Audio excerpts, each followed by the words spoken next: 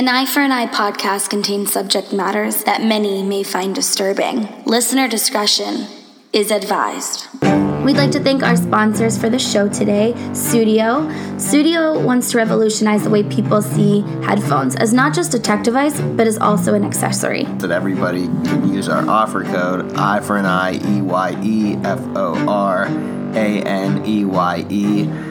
for 15% off any purchase on their website, and we can also offer you guys worldwide shipping for free. What up? Good morning, good evening, good night. Hey, good morning, good evening, good night. We there. Hey. Alright, what's up, everybody? It's your host, Lisa. I want to call myself something different because my name is stupid. Your name's Lisa, and you're going with it. My name's Matt, and I'm going with that, too. Welcome back to Eye for an Eye, everybody. And just as you've listened to the fifth episode of WTH3, that came out on Valentine's Day. We recorded the episode that's going to come out after this on Valentine's Day. We're ahead of the game, folks. We're ahead of the fucking game. Right, We're Matt? making shit happen, y'all. We can't do nothing but work for you. So we're back, and we are here on Valentine's Day to record this episode for you. We have a few things of business to talk about. First, one, I promise we're getting another microphone soon, so please bear with us. Look, we've heard the comments about the microphone. We definitely relate. We really respect and love Muffins. Muffins, you the Don for pointing this out, because we agree with you, and well, we're that, and they amended their post. They came back after we shouted them out the first time, and that makes me even happier. That's pretty. I didn't even know you could do that. But we would love to contact you. We just don't really know how because we don't know who you are. So can you email us, eye4eyepod, there's no and because I thought that kind of complicates things and makes it real long. So eye4eyepod@gmail.com. Email us. We'd love to get in contact with you. We know your husband works for a tech company or a sound situation, and we'd love to get in contact and see what's going on or any tips and pointers. We'd love it. And we're so happy you came. Whoops. Oh, shit. Sorry. I just punched the table. It's all right. We're so happy you came back, gave us another shot after, calling out the quality of our audio not being top notch, which we understand, and we love you for pointing it out. We are working on it. As soon as the federal government gives me my tax return, I'm going to write a check, and we're going to make this shit happen, okay? We're growing, and we know every little bit counts, every bit of quality counts, and we're really, really working to get there. It's just, like I said, we honestly started this as kind of like a, let's shoot the shit and talk about what we've always talked about anyways. Whereas now it's kind of turning into something really we're taking seriously, and we're making it really into a business venture too, as well as keeping it something fun, lighthearted that we love discussing in our spare time anyways. So wanted to we are happy for both. We saw the amendment of your review, and we love you still just the same as we did before. We love the honest feedback. That's what we crave. Obviously, we like to hear the show's doing well and people like it, but the best comments are the ones that give us things that we can improve on, because then that's how we grow. So we love you, Muffins. Thanks for hanging out with us still, and please email us, because like I said, I read your comment about maybe connecting, and I have no idea how to contact you because I don't know if you can reply to comments on iTunes. So I apologize, but we love you. We also had a review I wanted to shout out real quick. That we didn't get to shout out because I didn't see it, admittedly. So we had a shout out on Stitcher, and it was from our good friend Joy, aka one of our most amazing listeners. She's so interactive with us, and it's also, again, someone we really want to have on the show. So we love you, Joy. We love what you've said about us. We're really, really proud of the growth we've made, and we're so proud that you're here to join us in the successes of that. And thank you for shouting us out. We'd love to talk to you about everything soon. Please contact us. But thank you for the review on Stitcher. Stitcher is such a fucking bitch to navigate with reviews. Yeah, it's kind of a pain. I had to Google it. You have to do it through the web browser, and you have to find our show, and then you have to scroll to the bottom, and you have to click write a review. It's kind of annoying. It's like iTunes, you just bleep, blop, bloop, which we'll explain how to do at the end. So if you're kind of confused on how to leave a review on iTunes, we'll leave it in the show notes so you can scroll down and click and be able to leave a review that way. Otherwise, we will talk about it at the end of the podcast. Please do. Call us, though. We'd love to talk to you. Yeah, we also so many shout-outs. It's whoops. I keep hitting this table, and I'm sorry if you're hearing it on this microphone, because although we sound echoey, everything else sounds pure. So when I hit something or hit my face off something, you hear it. Loud and clear, of course. Yeah. So really quick, I wanted to shout out an article that we received that was written as a review about our podcast from Roseanne. She is the host of California podcast and in the Orbital Jigsaw Network. We're so grateful to all of the Orbital Jigsaw Network, the entire network, not only just Roseanne, because they've given us such a community to talk with, interact with of both podcasters in their network, podcasts out of their network, and also fans, where we can get really valuable feedback in order to grow. Because like I said, Matt and I are so serious about this podcast now. It's really growing to a place where we're so excited for it to be. It's continuing to grow. We're literally doubling numbers every single month. Yeah. And it's one of those things where we never thought it would be like this, but it is, and it's couldn't be more exciting because we're talking about something we're so interested in. Right. Two best friends. We're just having the time of our lives. So please check out that. It's on Orbital Jigsaw's vlog. I'll have the the link in our show notes if you want to check that out. The review's honest, and I really appreciate it. It wasn't just, fluff about our podcast. It really pointed out the good, the bad, the ugly, the greatness. It really pointed it all out, and I loved it. So thank you so much, Roseanne and the Orbital Jigsaw Network. We love you. We're so happy to be a part of the fam, and we hope that continues. That connection is great. Let's talk about a crossover episode soon. Woo! And then we have a few other cool things in the works, so stay tuned on our Instagram, on our podcast page, on our podcast group, on our Twitter, on our Instagram. I said that already. All I for iPod. I took out Ann, so it's not I for Ann I, it's I for I pod. It's our handle on Twitter, Instagram. It's our Facebook group. It's everything, really. So stay tuned for that news because it's coming soon. We're super excited about all of it. It's just such an exciting time, Matt, right? It's unbelievable, Lisa. We are so happy for where we've come. Honestly, in such a short time, it's been unbelievable for us. Lisa and I every day kind of chat back and forth about, dude, can you believe this? The growth we've had in such a short time, and it's just because of you guys, honestly. People who are happy and listening to us about, granted, not the most pleasant topic in the world. It's, definitely not. But interesting nonetheless. And we most definitely appreciate you guys relating to us on that level because it's obviously something that's controversial. And it's very much hard to talk about, It is. For people that aren't as interested as us, it's hard for us to kind of explain that our podcast is about murder and true crime. It's an interesting thing to try to explain to you because people are like, oh, you're into that, you're perpetuating violence. And I'm really? No. I've gotten a lot of seriouslies and really, wow, cool. Yeah. But, and we appreciate you guys for being so honest and loyal about being interested in this because we are, we really do feel I hope you guys can feel it is really a genuine interest between Matt and I. Like I've said before in our intro episode, the reason I started this podcast, one, is because Matt and I literally have these conversations without the microphones all the time. Anytime there was a case before we started this podcast, I'd text him and be like, what do you think? What are your thoughts? Let's debate it. Let's debate it. Let's go over it. And we have enough similarities but enough differences to make it interesting, I think, because we don't agree on everything, and we'll see that in coming up episodes, and we'll see that within different parts of different episodes. But we also agree on a lot, so it's one of those things where it really opens up the dialogue, and the whole point of Eye for an Eye is to get you guys involved. We want to hear what you guys think. We have a lot of guest stars coming up, a lot of crossover episodes coming up. Like I said, we're really excited for a lot of things that are coming. We have a lot of announcements to make later, in later time. A lot of things are in the works that are really exciting. We do. So we're really appreciative of all of you. Thank you so much from the bottom of our hearts for the support and the continued support. Literally, telling your friends doubles our listeners. Yeah. You guys have no idea what word of mouth does for us. I mean, it's incredible. And it's I know we say please rate, review, and subscribe, but the reason that's so important is because it helps our visibility. It's not even because we're we're the best out there, because we know that's not the case. I mean, obviously we'd love to have, be the best of the best, but Matt, stop fucking with your chair. The damn thing's broken. The rating, reviewing, and subscribing really helps us because when you type in Eye for Eye podcast, it should come up with a few things, and then you scroll over a little bit, it's ours. We want to be on that first page. We want to be on that page where you type in Eye for Eye pod, where immediately the first thing you see. And episodes-wise on iTunes, we are. It's one of the first things that comes up.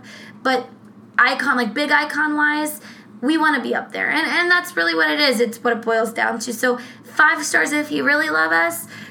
if you have some feedback and it's a little less, we'll accept it. We like it. We love to hear. Like I said, we love muffins, and they were really honest. They gave us such honest feedback, and that's what we love. And the same thing with our review that we got. Anywhere that we can get anybody giving us honest feedback, we want it. Please. But yes, it really helps our show to rate, review, subscribe, and especially telling a friend. Like I said, you guys have done an amazing job at that, clearly, because we've literally doubled in numbers every single month, and that's just an incredible growth that I didn't ever expect to happen. Truly.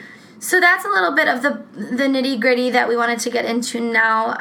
Catching up. Yeah, just catching up a little bit. Just getting a little that background out before we start the episode, start to get into the more serious of things. We got new reviews. We got reviews. Let me read these too. From Jung Ho. Thank you for your feedback. It was wonderful. Also from D. Milliner. Is that how you say that name? It is. Okay. Guys, we've gone over this. I'm shit with pronunciations of things, and No, that was correct. So we got those 2 new reviews, and we're so excited about them. Thank you for taking the time to rate and review. Like I said, everything helps. It's like everyone says, like, every little cent helps. Literally, every little thing helps us.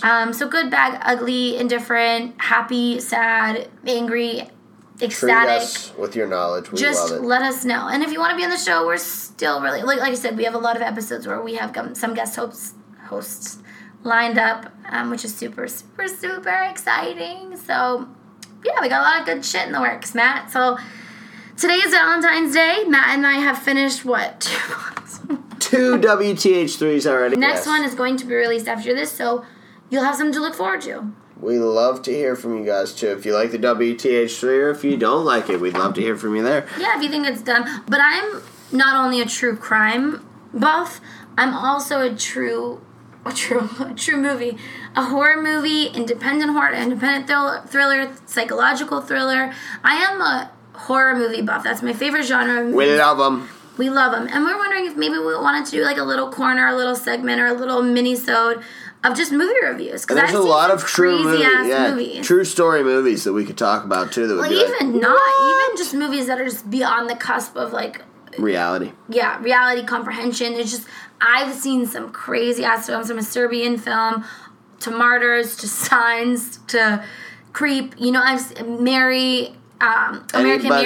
Anybody want to tell me how fucked up they were after watching Sinister, Insidious? Even some of the crazier shit, man. I mean, there's some movies recently. We've seen a lot of movies between the two of us, and we'd love to give some feedback on those. If you guys are interested in that, let us know. Let me ask you these real quick. What's your favorite thriller horror movie of all time? I want to ask you this. I want our listeners to know your opinion. I have mine in mind. It's hard because there's different genres that I like. Can I give you mine first, and then I'll tell you why, and you can think about it a little bit? My favorite of that genre that kind of just freaks you the fuck out is Seven. Oh, I love that movie. With Kevin Spacey, Brad Pitt, Morgan Freeman. Gwyneth Paltrow. Absolutely. It's a good movie. Fucking... The last scene. Oh, Lord Jesus. It is literally mind-blowing. You will look at yourself differently after that and wonder what you really get about the human mind. I think... That's my fucking favorite. So what's yours if that type of what the fuck type thing? So, I think that I have a favorite, and then I have 2 that made me do that. Okay. So 2 that made me do that are Martyrs, the French version, not the American version, because the American version is stupid and gives away the plot. So watch Martyrs, it's French, so there are subtitles, but it's the most, like whoa, like you're feeling it, you feel the pain, and then at the end when you find out what it's all about, you're just like, holy fuck, what did I watch, Matt? You have to watch this. This movie will fuck your days to the floor. Oh, man.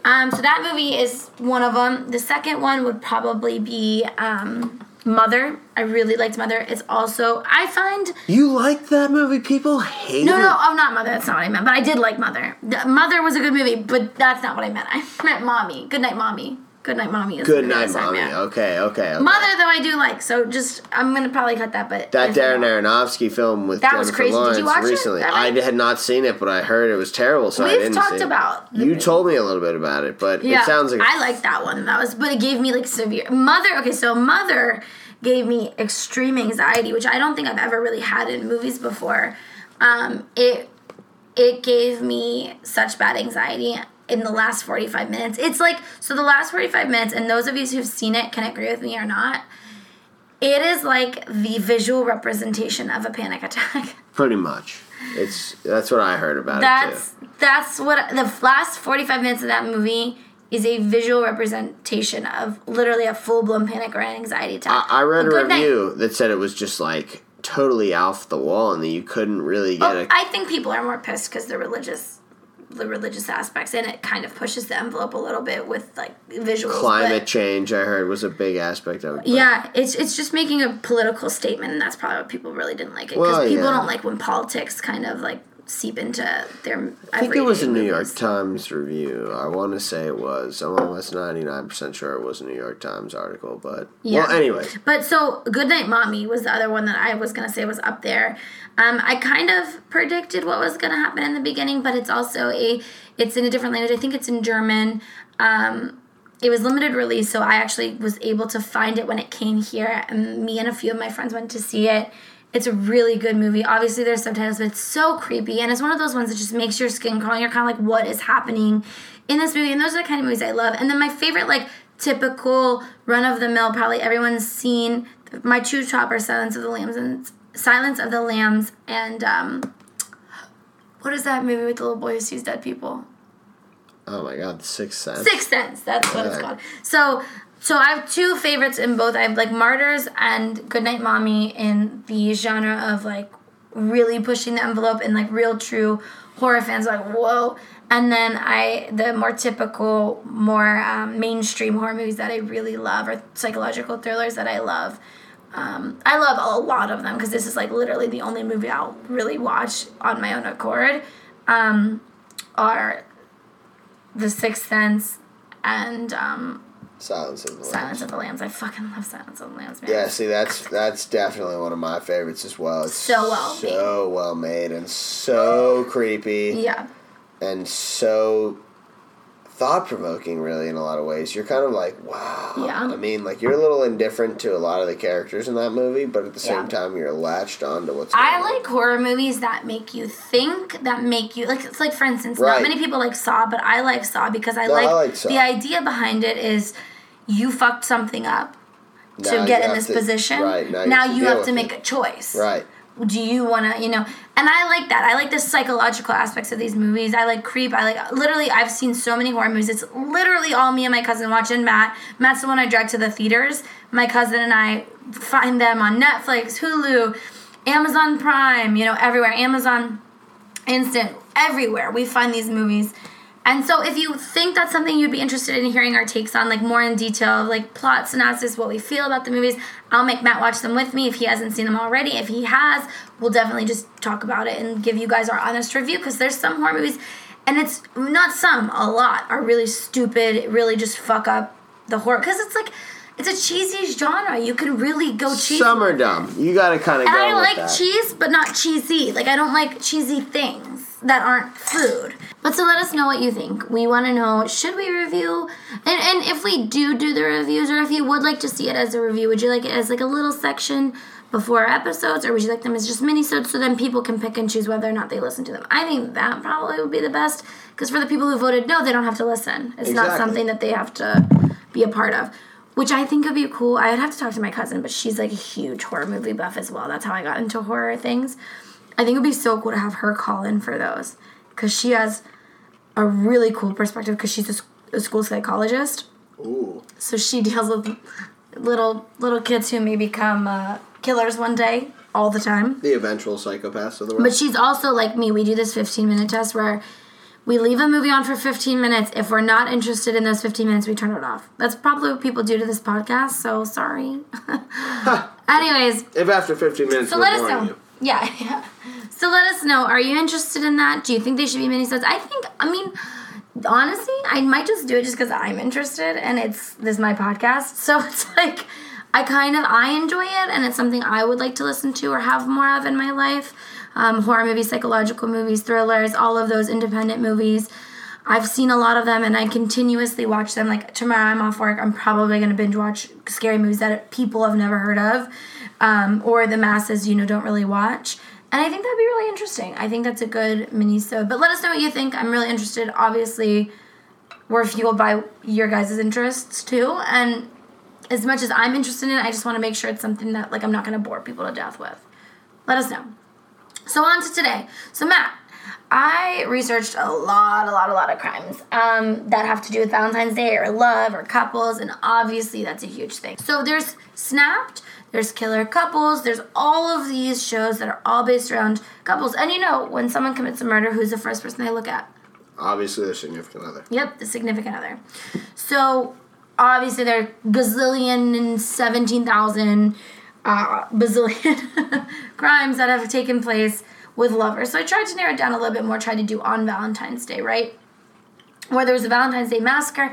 Although that was gang-related, I personally, I'm fascinated by gangs, but it's not as interesting to me because there's already a motive and a mentality there. Mm-hmm. I like it when it's a person out of nowhere, that seemingly out of nowhere, that's boiled from a childhood.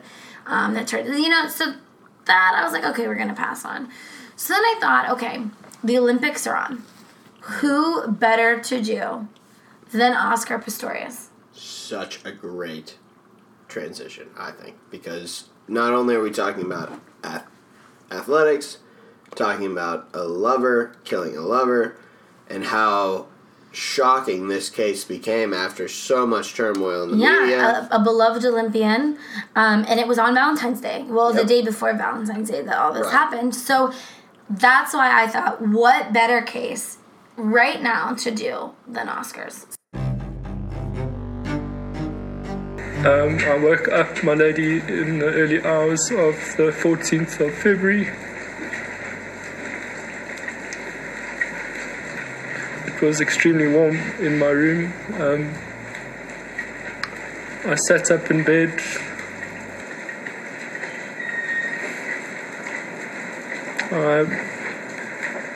Reva was still awake, or she was obviously not sleeping. She rolled over to me and she said, "Can't you sleep, my baba?" And I said, "No, I can't." And I got out on my side of the bed. I walked around the bed, foot of the bed. I was holding onto the foot of the bed with my left hand. I got to the fans, where the fans were. I took the small fan, the floor fan. I placed it pretty much just inside the room. I then proceeded to close the sliding doors and lock them. I then drew the curtains. It was at this point that I heard a window open in the bathroom. It sounded like the window sliding open. And then I could hear the window hit the frame, as if it had slid to a point where it can't slide anymore. What did you think at the time, Mr. Pistorius?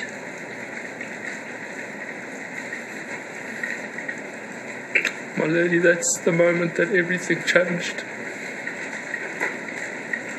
I thought that there was a burglar that was gaining entry into my home.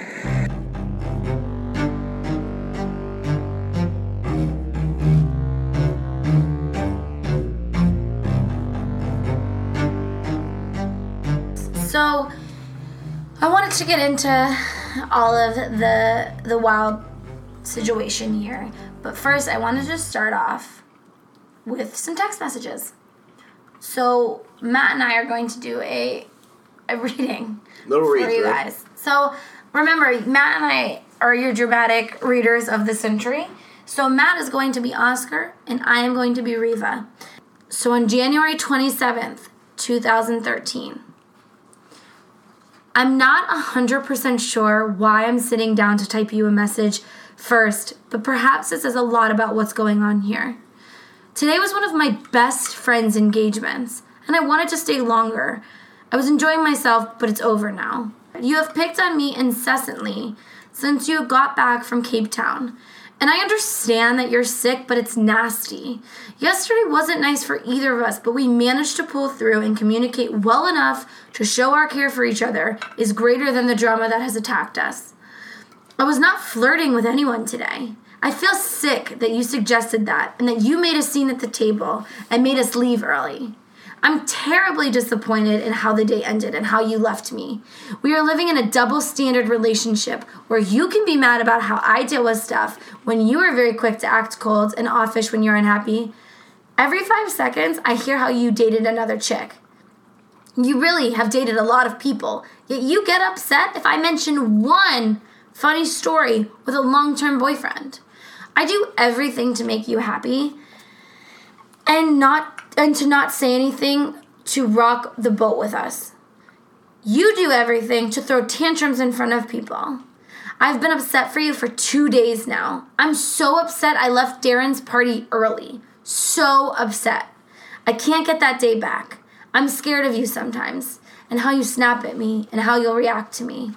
You make me happy 90% of the time, and I think we are amazing together. But I'm not some other bitch you may know just trying to kill your vibe. I am the girl who let go with you even when I was scared out of my mind too. I am the girl who fell in love with you and who wanted to tell you this weekend. But I'm also the girl who gets sidestepped when you are in a shit mood. When I feel you think you have me, so why try anymore? I got snapped at and told my accents and voices are annoying. I touch your neck to show you I care and you tell me to stop. Stop chewing gum. Don't do this. Don't do that. You don't want to hear stuff and you cut me off. Your endorsements, your reputation, your impression of someone innocent blown out of proportion and fucked up a special day for me. I'm sorry you truly felt that I was hitting on my friend Sam's husband, and I'm sorry that you think so little of me. From the outside, I think it does look like we are a struggle, and maybe that's what we are. I just want to be in love, and I just want to be loved. I just want to love and be loved. Be happy and make someone so happy. Maybe we can't do that for each other, because right now I know you aren't happy, and I am certainly very unhappy and sad. Please let me know when I can call you. I'm here. I want to talk to you. I want to sort this out. I don't want to have anything less than amazing for you and I. I am sorry for the things I say without thinking and for taking offense to some of your actions. The fact that I am tired and sick isn't an excuse. I was upset that you just left me after you got food to go talk to a guy, and I was just standing right behind you watching you touch his arm and ignore me. And when I spoke up, you introduced me, which you could have done, but when I left, you just kept on chatting to him, which clearly I was upset. I asked Martin to put on that Kendrick Lamar album in the car and don't know it. Granted, that it was a shit song, but you should have just leaned forward and whispered in my ear to change it, seeing as I had to drive to pick up your friend. I was 30 minutes late, and I know you don't like it when I drive fast, but then you could have asked Gina to drive herself so that we wouldn't have to. When we left, I was starving. The only good I had was a tiny wrap, and everyone was leaving for lunch. I'm sorry, I wanted to go, but I was hungry and upset, although you knew it. I wasn't like I came out to chat when I was left the table. I was upset when I left you because I thought you were coming to me. I'm sorry I asked you to stop tapping my neck yesterday. I know you were just trying to show me love. I had a mad headache and should have spoken to you softly. I'm sorry for asking you not to put on an accent last night. Pretty much the same and didn't have the energy. February 8th, 2013. I like to believe that I made you proud when I attend these kind of functions with you. I present myself well and can converse with others while you are off busy chatting to fans and friends. I also knew people that were there tonight, and whilst you were having 1 or 2 pics taken, I was saying goodbye to the people in my industry, and Fitz wanted a photo with me. I was just being cordial by saying goodbye while you were busy. I completely understood your desperation to leave and thought I would be helping you by getting to the exit before you because I can't rush on heels I was wearing. I thought it would make a difference in us getting out without you getting harassed anymore. I didn't think you would criticize me for doing that, especially not so loudly that others could hear. I might joke around and be all tomboyish at times, but I regard myself as a lady, and I didn't feel like one tonight after the way you treated me when I left. I'm a person too, and I appreciate that you invited me out tonight, and I realize you get harassed, but I'm trying my best to make you happy, and I feel as though sometimes you never are, no matter the effort I put in. I can't be attacked by outsiders for dating you, and be attacked by you, the one person I deserve protection from. So those were text messages between Riva and Oscar before the events unfolded. But yeah, so it does show, and they use these in court because it does show that there was some escalation before the death occurred. So I wanted to go in, as always, to a little bit of the background of both of the key people in this case. So we're going to talk about Oscar first, and it did kind of trouble me because when I first typed this out, I read it back over, and I've had this problem because I'm really big on details, right? Matt knows this. Everyone probably knows this who listens to this. I love every sentence, line, and word. You know, I want it all to be in there because I want the most information possible. That's what I crave when I'm listening to podcasts. However, when I read this one back, I realized a lot of my focus when I was writing it out was on his successes, on how great he was, on all of his awards, and all of his medals, and in detail, why he won them, what he won them for, what event it was in, where he was, what he was doing. And I thought to myself when I was reading it back before I sent it over to Matt, one, I have that problem where I go into way too much detail, which is why our episodes are so long. I do apologize. We are working on making sure we're cutting out the things that aren't as necessary. But at the end of the day, I looked back and I was like, okay, this man committed a crime. We are talking about his crime. Why should we be calling out all of his successes? Right. A lot of the articles I read start out that way. Right. And we're going to touch on it. But I had 3 pages written on it. Well, this is our second high-profile athlete that we've covered. Yeah, OJ was number 1. Right. Episode number 1. So go check it out if you haven't, because that's a doozy. And there's also a giant update if you haven't been in the news lately on that. He is currently out of jail. But it's one of those things where I feel like these are things that are necessary to come to your own conclusion for eye for an eye. However, I didn't want to sit here and praise him. I just didn't. And I don't know what happened that night for fact. I wasn't there. But I don't feel comfortable praising every single success he's ever had because he was well known. Because he still did something horrible. Right. So I did cut out a lot. I know it's still going to seem like a lot of background on him, but I want you to know I really did reflect on that, and I really did cut out the very fine details that I had in before about everything and anything, because I don't find it necessary. People know who he is. People can look up on their own if they want to see exactly what he won, gold and silver and, whatever else. We try to make it a point not to highlight the killers too much. Mm-hmm. Because we do want to highlight them, but not too much. But not give them fame. That's not something we like to do.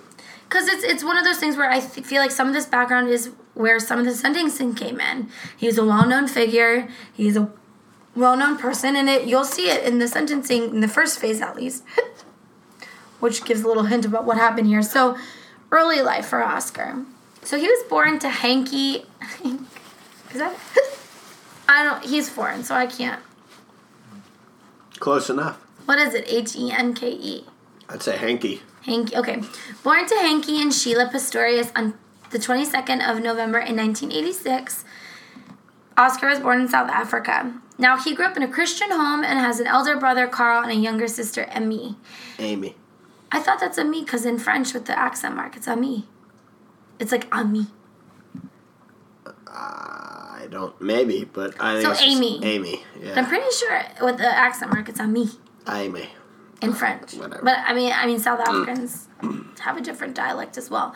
Whatever her name is. Whatever her name. We're going to call her Amy because it's easiest. Amy's easy. I like Ami, though. I think that's pretty. I like it, too. It's pretty. I have not a friend, but a family friend named Amiel, and I think that's beautiful. I don't think that... Amiel. I love that name. I don't think it comes from Ami, but I'm not really sure. I don't know where it came from at all, but if it did, I think it's the most beautiful name in the world. So, Pistorius credits his mom, who we know died in an early age, at the age of 43, when Pistorius was 15 years old, as a major influence in his life. So she was a major point of passion for him. He wanted to make her proud. And I think that did have a lot to do with the success he faced in life. Now, well, he's still alive, so, like, still, I guess. Kind of. So, Pistorius was born with fibular hemimelia. Hemimelia. Pistorius was born with fibular Hemimelia. Pistorius was born with fibular hemimelia, which is a congenital absence of the fibula. So he was missing his fibula in his legs, in both of his legs. Now, when he was 11 months old, his legs were amputated halfway between the ankles and knees. So he's missing a good portion of his leg. Yes. Huge portion of his leg. Basically, if you think about it, he literally has from his knee to his foot, but he doesn't have a foot. So he's just from his knee down is gone. Kind of relate to that. I don't ever want to relate to an amputee because that's not my place, but I do have really bad feet to the point where there was a point in my life where I was like, just cut them off. Honestly, I was just like, the pain was too much. But I got surgery and thankfully now I'm better. But I feel it's so hard. It's something you're walking on every single day. But thankfully, in this case, he was 11 months old when all this happened. So he really didn't know a life with legs, with full function of legs. And I think that would be better than an able-bodied person losing their legs in a tragic event because you had something, used to something, now it's gone. Right. Whereas he grew up learning to walk on his stub legs and on his prosthetics. Correct. I think that's important to note. Because it's not like, oh, poor as me, he didn't have legs. It's he was born this way. And yes, it is unfortunate, but I don't think that should be a point of pity for him, because I feel like that is. I feel like people see him as a disabled athlete, and so they pity him a little bit more. He definitely was, but he at the had same time, a rough upbringing. No, of course he was, but I don't think that's a point to pity him. Because I think he learned how to walk just like everybody else. He just had different circumstances. So that's all he's known. He didn't have time to know legs. Of course, I'm sure he missed out on things because of... Well, no, he didn't. He really didn't. Well, but, he was still a great athlete because of it. So. Well, yeah, and he didn't miss out on things. He played sports from a very young age. Right. So it's one of those things where I don't think that should be a point of pity. I don't. Not in his case.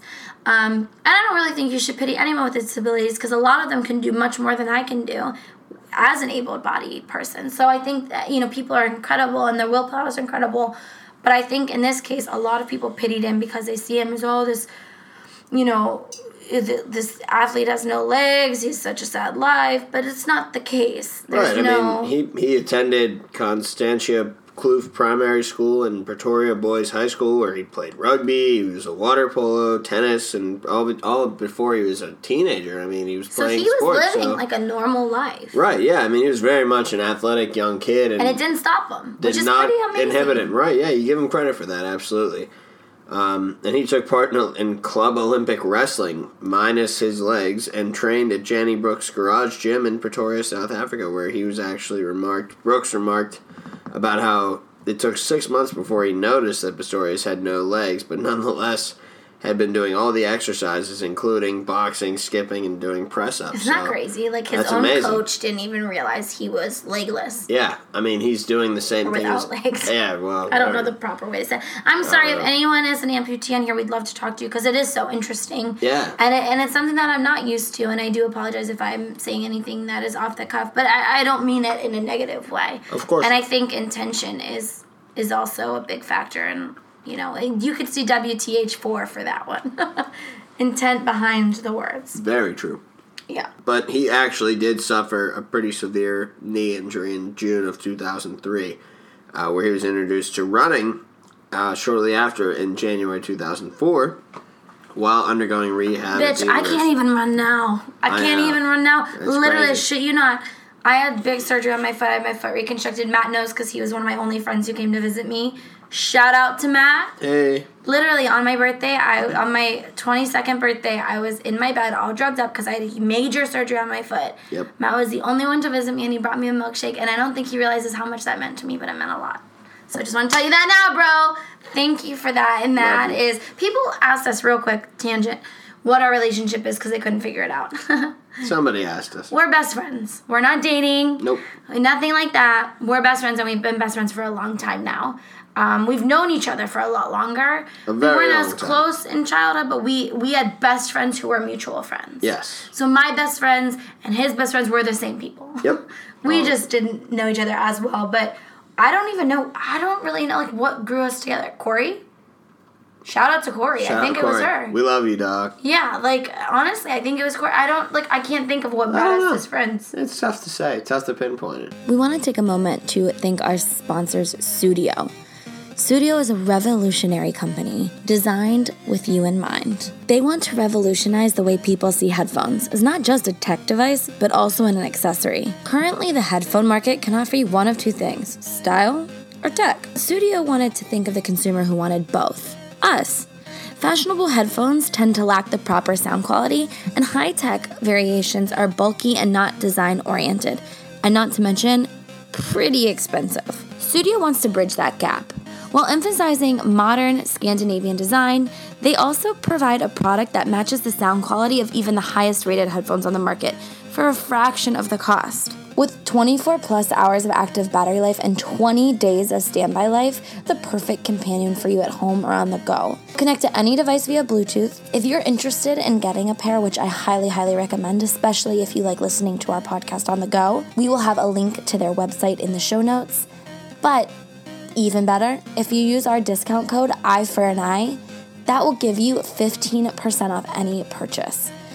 So that is discount code I4NI, EYEFORANEYE for 15% off any purchase, you guys. Best part is they have free worldwide shipping. That's right, free. With a sleek design and high quality sound, how could you go wrong? Remember, I4NI gets you 15% off any purchase on their website. Their link will be in our show notes. At 15% off plus the free shipping, you're not going to find a better deal anywhere on the market. EYEFORANEYE for 15% off any purchase on their website right now. We love you guys. Thank you, Sudio. Thanks, Sudio. So shout out to Matt.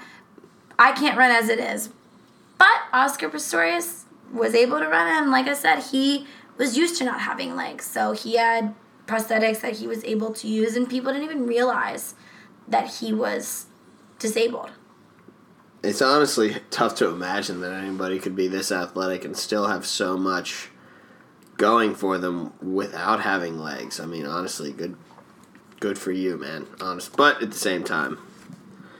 So, after that rugby injury to his knee, while undergoing rehab at the University of Pretoria's High Performance Center with his coach, he actually began a running career and then actually never really looked back on anything else. He began studying for a Bachelor's of Trade and Commerce in Business Management with Sports Science at the University of Pretoria in 2006, where he was still competing in running events. And in June 2008, in an interview for the university's website, he actually made a joke that I won't graduate soon with all the training I have had to cut down on my subjects. So hopefully I'll finish up by the time I'm 30. So he was interested. Preach. Yeah, he was chilling in school. Good for you, man. And we give you credit for that because we wish we had I stayed. feel like athletes are like able to do that without like he really. If this didn't happen, he probably would have been well off without college. Yeah, I would say so too. If all of this hadn't happened Shout for out him. to student athletes. I really do appreciate you guys. But sometimes it's just like, I saw how my high school worked. Right. That's all a I'm good going to point. say. I'm going to Yep. leave it there. We'll leave I it saw at how that. my high school worked when it came to student athletes and their grades and the grades that they earned. Yep. Very true. Well, anyway, so without getting too much into that, 'cause we don't want to call out anybody directly, but asked by a journalist about his sporting motto, Oscar Pistorius said, "You're not disabled by the disabilities you have. You are able by the abilities you have." I really like that. I like that a lot, too. I think that's a really good phrase. And that, not to get back on my foot, because I did have major foot surgery, like I've said, that's kind of the mindset I ended up having, because I felt sorry for myself at first. And then I realized there's people like Oscar running Olympic marathons with no legs. Right. I cannot pity myself. So that is a really great quote because then I think that, it's sad because I do think it resonates with his fans who are disabled athletes or disabled kids in general. And it's just so sad that everything kind of fucking crumbled because, like, he was a good role model for them. Right. At least in the physicality realm of things. Well, yeah, I mean, he was an athlete who had achieved a lot despite a great deal of adversity. You know what? I'm not going to say that because there are many, many, many, many athletes that have disabilities that are in the Paralympics, Olympics, the Disability Olympics. Right.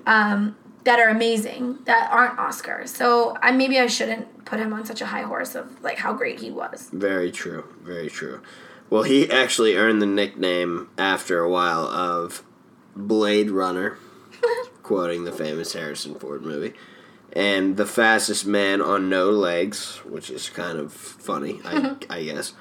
But Pistorius actually became the subject of a lot of criticism because of claims that his artificial limbs gave him an advantage over runners with natural ankles and feet because he ran with sort of a J-shaped figuration that was carbon fiber prosthetics called the Flex Foot Cheetah, quote-unquote, developed by biomedical engineer Van Phillips and manufactured by Osur.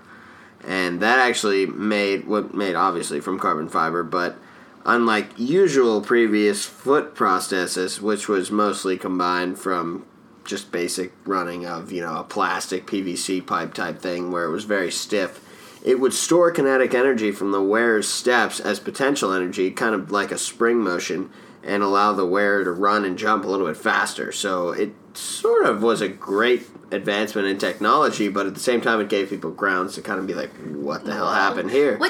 It's just interesting that the Paralympics and other, places called it out because you think kind of like it is weird. Because, like, what if you and I both didn't have our legs, but you had, like, the top $1 million legs Portion and I of, had the $10 legs from Walmart? Right.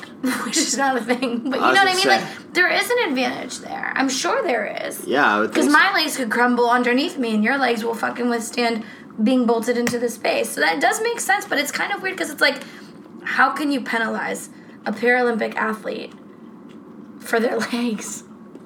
Like, how can you tell someone your legs don't Your qualify? fake legs aren't good enough. Do they have, like, a shoe qualification in running in the Olympics? Like, do they all have to have the same type of shoe, or can you wear whatever shoes are most comfortable for your feet? I don't know, to be honest with you. That's an interesting question. Because that would be the same equivalent, because it's like your legs, your feet, your shoes. Right, I mean, yeah, it's all kind of, I guess, enhancing how you run, but I don't know if that would make a difference. Because, like, if I have a flat arch and you have a high arch, we're going to need different shoes or different support.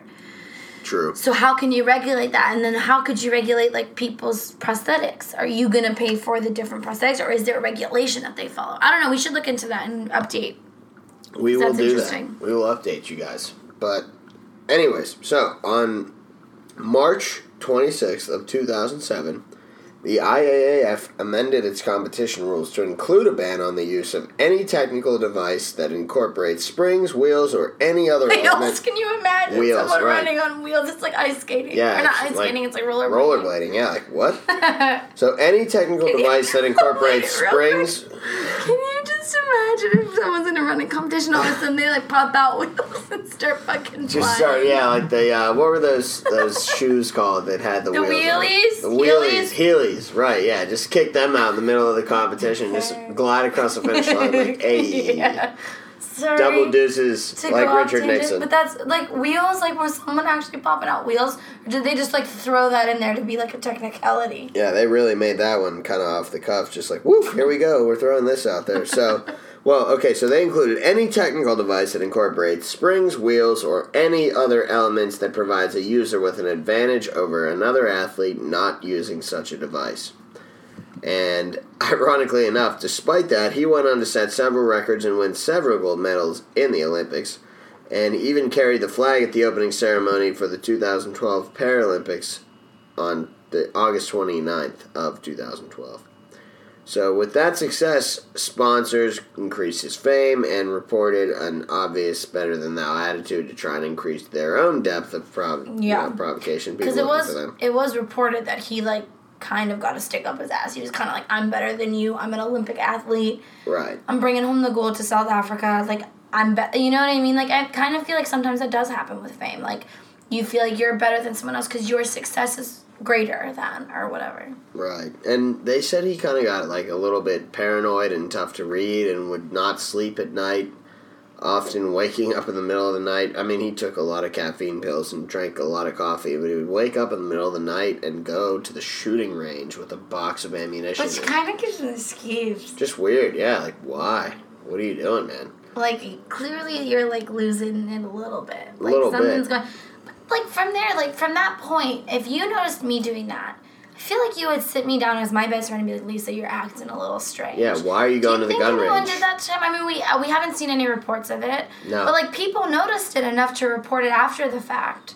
It's a little bit curious, though, that people were looking at It's like, what do you this think? Like, as a Olympic best friend, I'd be athlete. like, Matt, like, you're starting to worry me. Yeah. You're doing some weird shit. Dude, you're an Olympic athlete. What are you doing not sleeping and taking a Yeah. bunch of caffeine pills and drinking so much coffee? You need to be on a diet and thinking Yeah. properly about how you're supposed to be and not be focusing on shooting in the middle of the night. You know, like, get That some is weird. sleep. And it's also said that, like, in South Africa, some places are very unsafe. And so they said he was paranoid. He always thought people were going to, like, break into his place or whatever. So Yeah, very odd. it's one of those things. So, like I said, I cut his part down by a lot. We had a lot of I literally had every medal he had and when he earned it and what he earned it for and what records he beat, because he beat a lot of records.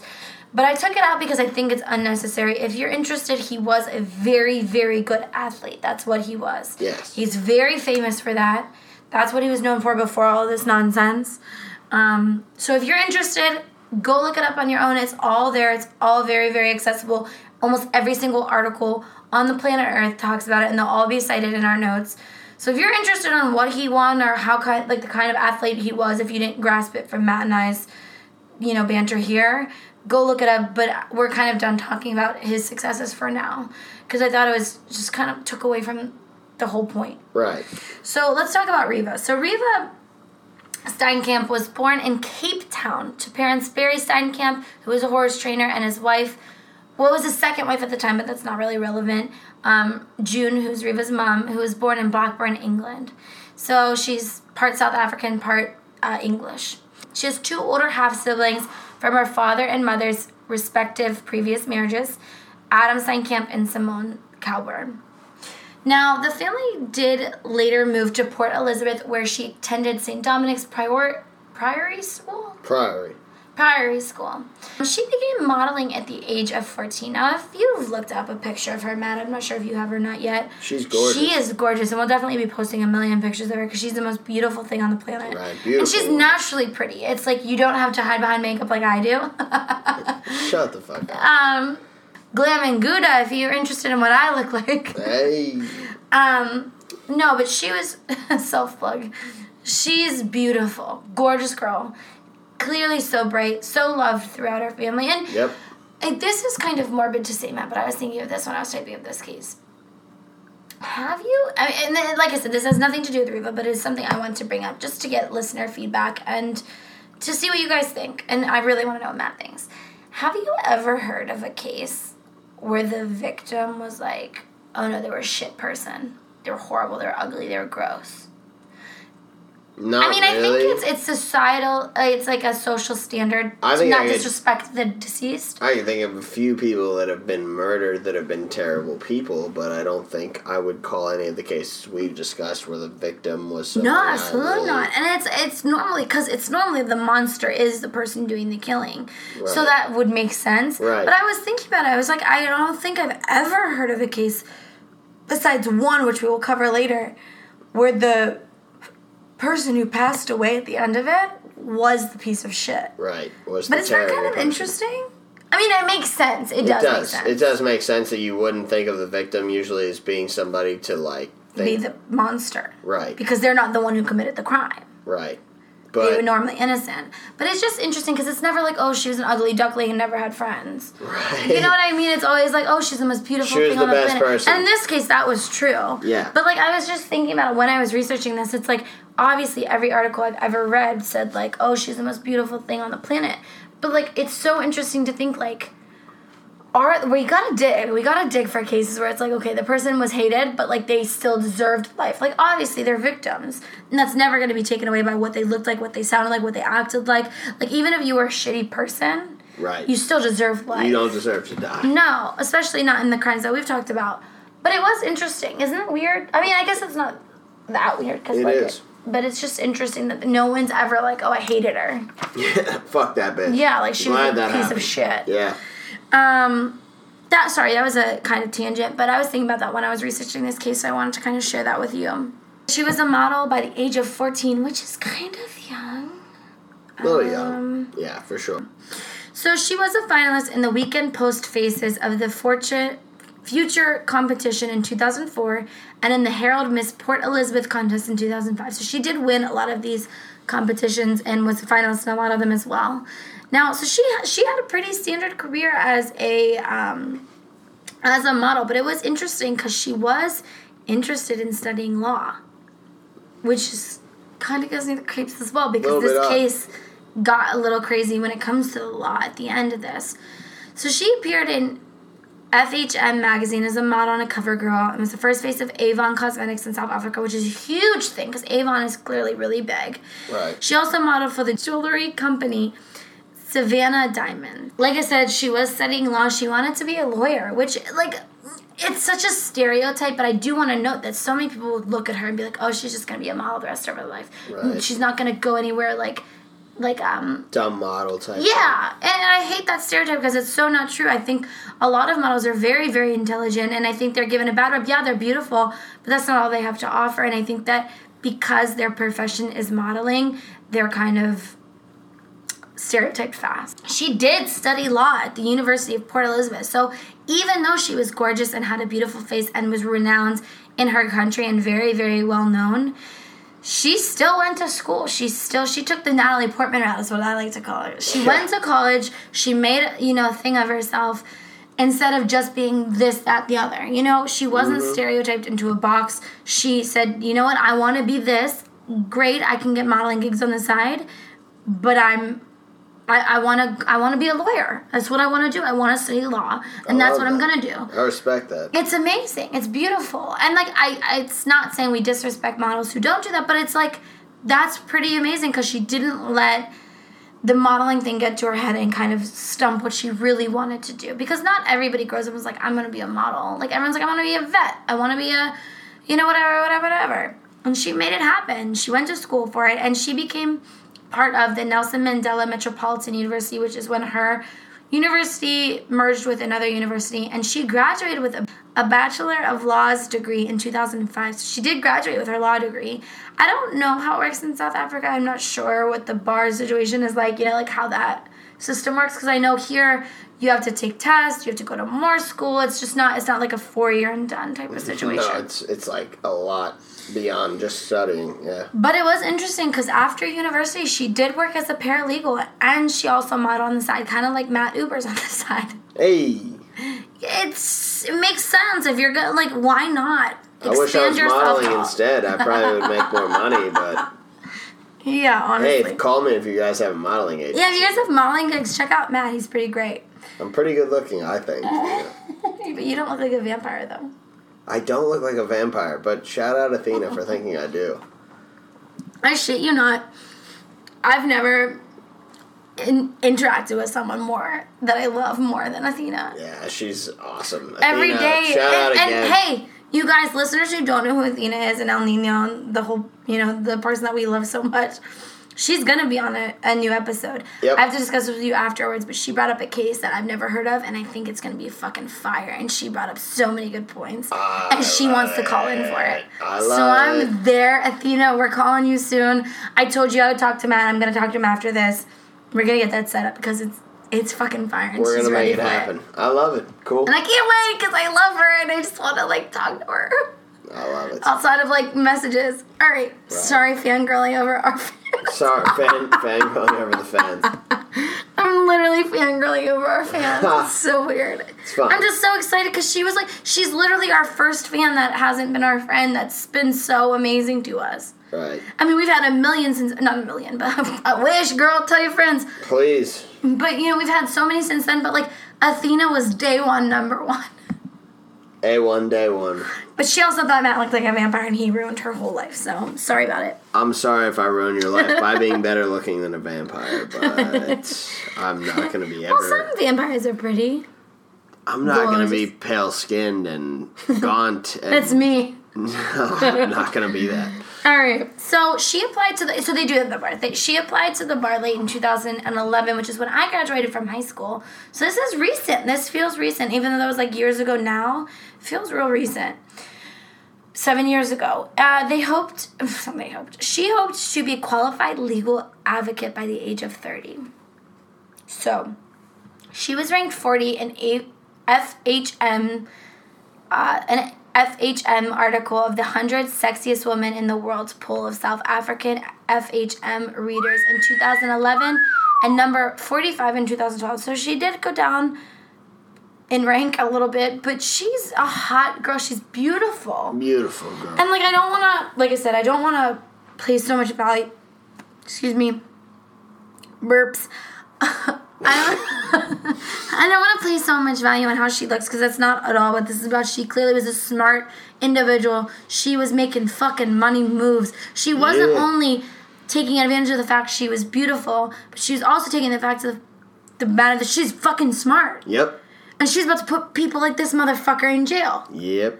So I want to shout her out because she's showing that beauty and brains are something that can be synonymous. And it's not just like, oh, this dumb blonde bitch, or oh, models are just these dumb fucking idiots who can't do anything other than model because they're not smart. That's not the fucking case. I try and emulate that every day. It's true. It's true. And there's, it just pisses me off because it's like people are so quick to judge. Like, yeah, it sucks that these people are 3 years younger than I am making millions of dollars. That's annoying. Because they didn't have to go to college to do this, that, the other. But that doesn't mean they're not smart. Doesn't mean that they're not trying hard. That doesn't mean they're not working hard. Doesn't mean they're not sacrificing. Absolutely. And I want that to be known about her because she's the badass bitch that did go to school. Although, like I said, I'm not knocking models who don't. And she's making it happen. Right. She's doing the whole fucking 180. And that makes it even more sad to me. True. Because she was giving so much. She was giving so much to her country. Think of what she could have done. Oh, potential. it hurts me. So her style icon was Marc Jacobs, and she was the celebrity face of Spirit Day, which was an anti-bullying campaign in 2012, which is a little bit ironic because it seems like from the text messages we read at the top of the show, there was a little bit of bullying going on there within her personal relationship. So she was a keen horse rider, but she broke her back in a fall in her early 20s and had to learn to walk again. So not only was she beautiful and smart, she was fucking determined. She had it. She was the full fucking package, dude. And that's what makes it so fucking painful. Is because it's like, I didn't know her. I wasn't even, like, I didn't care about the news enough when I was, the age when all this happened. Like, I knew of it, but I didn't care enough. Right. Could you imagine what she was to so many people? Learning to walk, overcoming all of these obstacles, being, not only using your looks, but using your brains. It's just, she's the package. She was the whole package. Everything you could imagine. And what learning to walk again. Like, I had to learn to walk again only on my left foot, and it was a fucking nightmare. Right. And I had my foot. I didn't break my back. Right. Like, she could have been paralyzed, and even then, I think she would have been amazing. And doing this anti-bullying campaign stuff, unreal. So she, obviously, because of all of this, was part of the South African celebrity circuit, and she was a regular A-list guest star at red carpet events and a noted socialite on the Johannesburg party scene, which is where Oscar was. He was in Johannesburg, and that's the scene that he was about. Now, she met him through a friend of a friend because he was a spokesperson for a company. I don't remember the exact company. And like I said, it's irrelevant. I don't want to talk about his successes. I don't really care at this point. But it did say, and I had it written down and I deleted it, but he was the sponsor and the advocate and the what is it called? Affiliate. Like he was the person that promoted this car brand. Sponsor. She was roommates with someone who dated the person and they all met, whatever. That's how she met him. So let's get into it. This is where things hit the fucking fan. Like I said, remember that top of the show reading that Matt and I did, because this was a month before all of this happened. Clearly there was issues in their relationship, which is not to say that's not normal, but these issues seemed, what she was calling out is concerning. It's something that you should definitely be cognizant of in your own relationship. If anybody's experiencing things like this, we're gonna have notes in our show notes. Get you help. We'll get you some Talk help. to your friend. Talk to us. We're there. Call us. We'd love to talk to you. We'll get you help. And this is the conclusion of part 1 of Oscar Pistorius, episode 15 of Eye for an Eye. Please tune in to part 2 and see the conclusion of this absolutely mind-bending case. Yeah, absolutely. Thank you guys for checking us out. Keep an ear out for part 2. Just before I got to the passage of the bathroom, I heard a door slam, which could have only been the toilet door. I couldn't see into the bathroom at this point, but I could hear the door slam. And for me to confirm that there was a person or people inside the toilet or inside the bathroom at that time. I did a little bit, maybe a step or two back, still with my hand against the wall. I slid my back and my shoulder to help me balance. At this point I started screaming again for Riva to phone the police. I wasn't sure where to point the firearm. I had it pointed at the toilet, but my eyes were going between the window and the toilet. I stood there for some time. Not sure how long. I wasn't sure if somebody was going to come out of the toilet to attack me. I wasn't sure if someone was going to come up the ladder and point a firearm in the house and start shooting. So I just stayed where I was and I kept on screaming. And then I heard a noise from inside the toilet. What I perceived to be somebody coming out of the toilet. Before I knew it, I'd fired 4 shots at the door.